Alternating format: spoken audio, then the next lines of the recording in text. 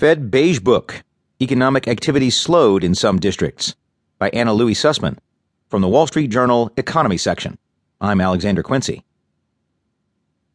Economic activity downshifted in parts of the U.S. in recent months, the Federal Reserve said, with a few areas reporting a hit to consumer spending tied to recent market turmoil. Just half of the Fed's 12 districts reported modest or moderate growth since early January, according to the central bank's Beige Book summary of regional economic conditions released Wednesday. The prior report showed 9 districts expanding at that pace. 3 Fed districts cited the financial market turmoil that kicked off 2016 as one factor behind consumers' reluctance to spend, along with economic uncertainty and a reluctance to add to existing debt.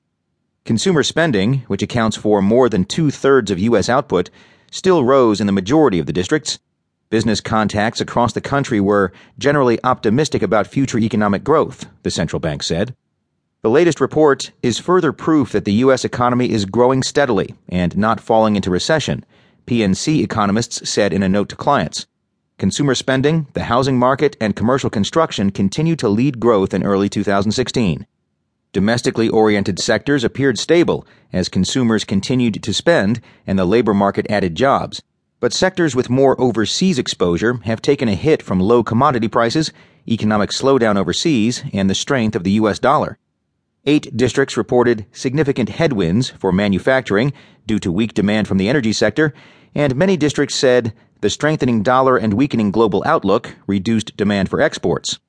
The latest Fed report was marginally weaker in tone than January's, said Dana Saporta, an economist at Credit Suisse. But in general, the weakness could be found among the usual suspects, like energy and manufacturing. The report comes 2 weeks before Fed officials gather for their March 15th and 16th policy meeting.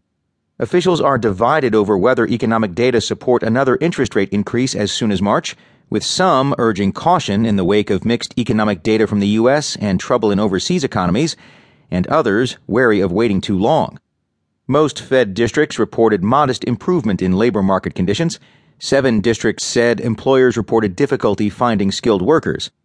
Wage growth varied from flat to strong across all districts. St. Louis noted that 56% of contacts reported wages were above year-ago levels, the highest share in 2 years. Most districts reported prices remained steady. Fed officials are looking for signs of the economy's resilience before raising rates again. In testimony to Congress in mid-February, Fed Chairwoman Janet Yellen did not rule out a March rate increase, but said that foreign economic developments, in particular, pose risks to U.S. economic growth. The Commerce Department revised fourth-quarter GDP growth up to 1% from a previous estimate of 0.7%. Job growth has been steady, but wage growth has been more uneven. The Commerce Department's price index for personal consumption expenditures, the Fed's preferred inflation gauge, rose 1.3% in January from a year earlier. Excluding food and energy, inflation was up 1.7%, the strongest increase since July 2014, and one that puts inflation closer to the Fed's 2% target. But that pickup may not be enough to sway some central bankers. Federal Reserve Bank of New York President William Dudley said Monday that the risks to his growth and inflation outlook may be starting to tilt slightly to the downside. Mr. Dudley, a close ally of Ms. Yellen, is vice chairman of the rate-setting Federal Open Market Committee.